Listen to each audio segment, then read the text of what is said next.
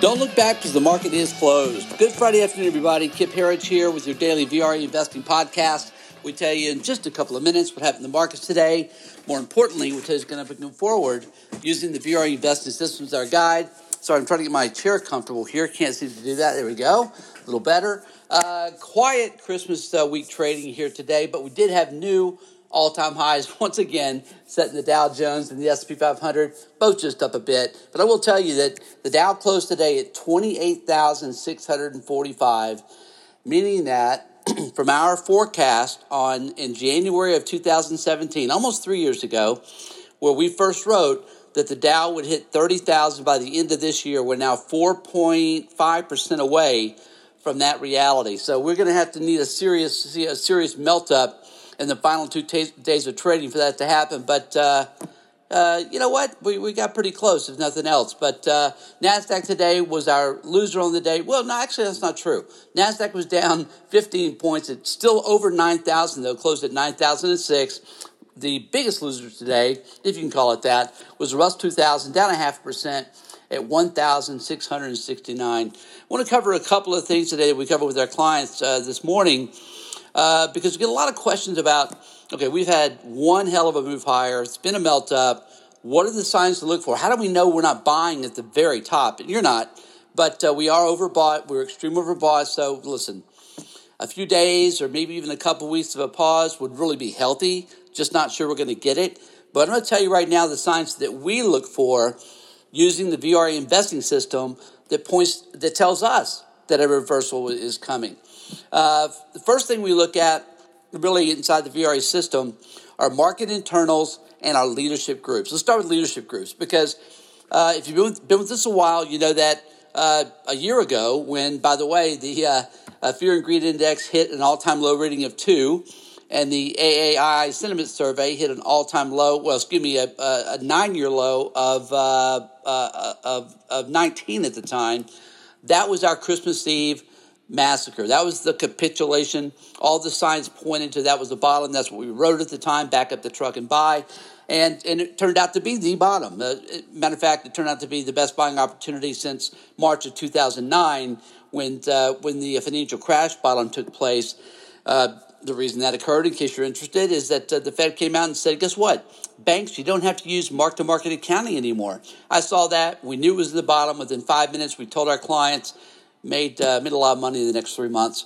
But anyway, the point being, last December, we started noticing, even before the bottom's in place, in the broad market, housing stocks started to move higher. So that became our leadership group. You know what housing's done this year? Housing stocks have been a house on fire. We've made, just in 151% in profits this year in just one holding. But housing led and the semiconductors led. And of course, they've been a nonstop freight train higher. So the point being, because they led out of the bottom and they led all year long, these are the two sectors we're watching most closely. And they have began to lighten a bit. Housing has been in a pause for a couple weeks. Semiconductors have looked, weak is the wrong word. They look like they're taking a breather is the right word. They're down 0.3% today. So that's what we're watching. If we were to see a big reversal in housing and in the semiconductors, that would get our attention. What we also note is that watching VRA market internals and the breadth in the markets, we like to look at 3 major components just in that subset, and that's the advanced decline, up-down volume, and new 52-week highs to lows. We use both daily readings and cumulative readings to give us our score as to where the market is. And folks, there's a reason we're at 10 out of 12 screens bullish, because you just haven't seen weakness in the internals. It's just not happening, and I'll cover it more in a moment. But again, that's what we look for. If you start to see a couple, 3 days of 2-to-1 negatives in up-down volume and advanced decline, that would get our attention. Just not happening so far. Today was a little weaker, but not happening so far. And then we also look at the technicals and sentiment, of course. Again, right now, momentum oscillators, RSI, money flow, stochastics, yes, they're redlining, yes, they're overbought. That's not a reason to sell. That's a reason maybe to wait to buy more, but it's certainly not a reason to sell. Overbought markets that continue to move higher are among the most bullish of all market events that you'll ever see. So that's where we are. We're extreme overbought. We're redlining. That's not a negative. It's just maybe a sign that we need a little bit of a pause here. And then our sentiment. We talk about it here all the time. You hear us talk about it ad nauseum. What's interesting about sentiment is, yes, today the Fear and Greed Index sits at 93. Again, it was 2 a year ago. 93 is extreme greed. That is a sign of caution, maybe is warranted, but it's not a sign of anything other than that because of all the other tools and all the other factors that we evaluate. But as we covered yesterday, what really has got our attention has been fund flows. Equity fund flows for the year, negative $135.5 billion. I can't even fathom this. In my career, I've never seen this happen. In our lifetime, there's no one alive today that's ever seen happen what is happening now. Just in case you think I'm overstating it, this is the reality. When you have a market hitting all-time high after all-time high all through the year, but yet equity fund flows, meaning the public, is selling ETFs and mutual funds. So you're taking money out of the market. It is crazy because that's not how bull markets end. Again, we talk about it all the time. Bull markets end when the public is euphoric about equities. When your taxi driver and your Uber and Lyft drivers are telling you their favorite hot stock tips, right? When people are quitting their jobs to go day trade. That's the kind of sentiment that marks a top. That's what we saw in the dot-com era. This bull market's going to be more powerful than that because it's much broader. This is our view, been our view for some time. Sentiment with that, the kind of fund flows we're seeing, that's just flashing a massively big buy signal, just in case. So there's no doubt about our position. This market has a long ways to go before there's a market top. So those are the things we look for. It's just a few of the things, but some of the major things we look for either signs of a pause or reversal, or, God forbid, one of these days when we actually go into a bear market.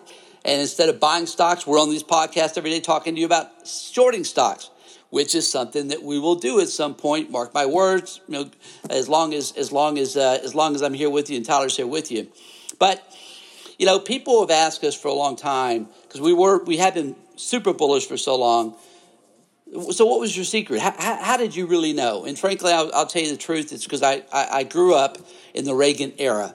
I saw the Reagan economic strategies play out of tax reform and deregulation.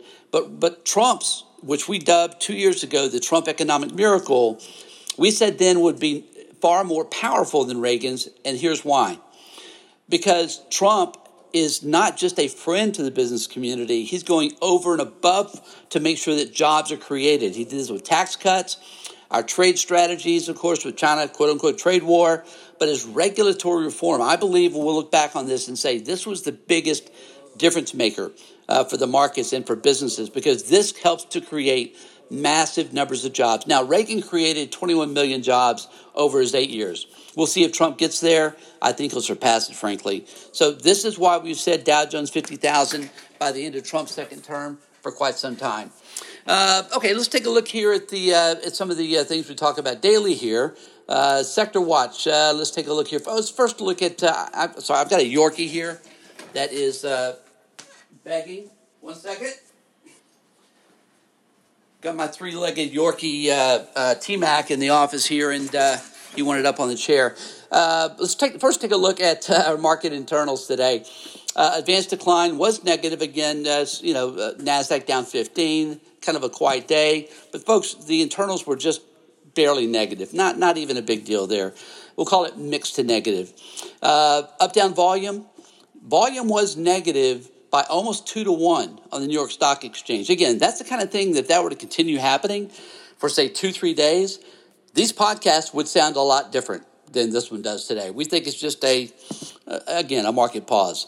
But what really got our attention and has for some time are new 52-week highs and lows. Folks, today alone, 400 more companies hit 52-week highs and lows. We had a grand total of 33 stocks hit a new 52-week low, and more than 419 hit 52-week highs. So these are signs of a market that's broadening. Rising tide lifts all boats. More and more companies are playing catch-up.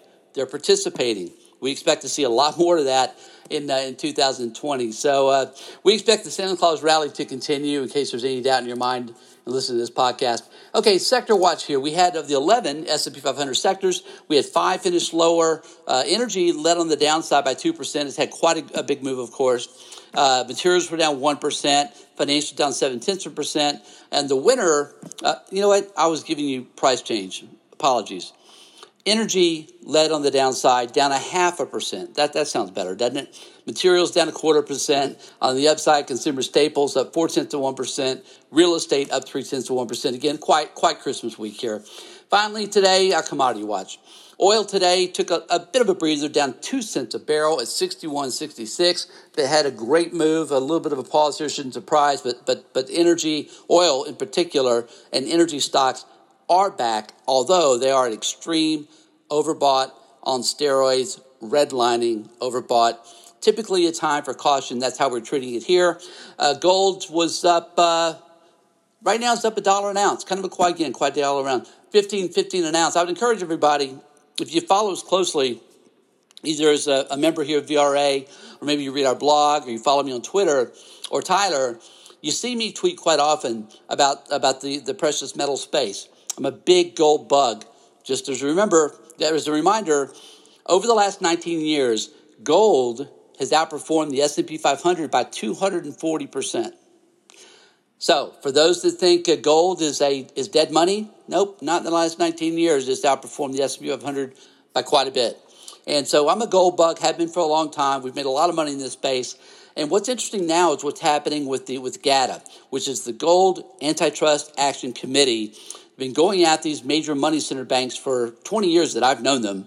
And gold, what their research has found, what they've proven in court, is that gold has been hypothecated, meaning it's been sold far more than it's owned. You know, these banks don't own the gold that they're selling into the market, hypothecated 100 to 1 plus. And GATA, you can find their work at gata.org. gata.org is doing yeoman's work in this space.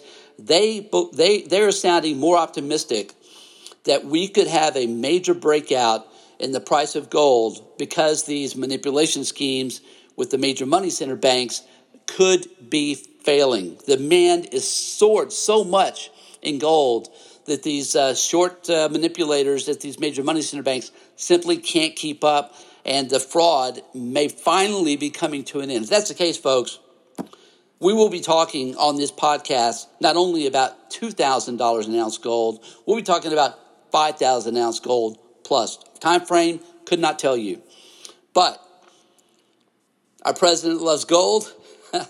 You know, I wrote a book about this saying that if this fraud and manipulation of gold is ever going to end, it's going to happen under President Trump. We remain optimistic. And, of course, the price action has been fantastic, even better than the miners. All right, folks, the final today. Let's see. Silver was down 15 cents at $17.83. Bitcoin trading at $72.11, up $10 a Bitcoin. That's it for the day. Folks, have a great weekend, and we'll see you back here again Monday after the close.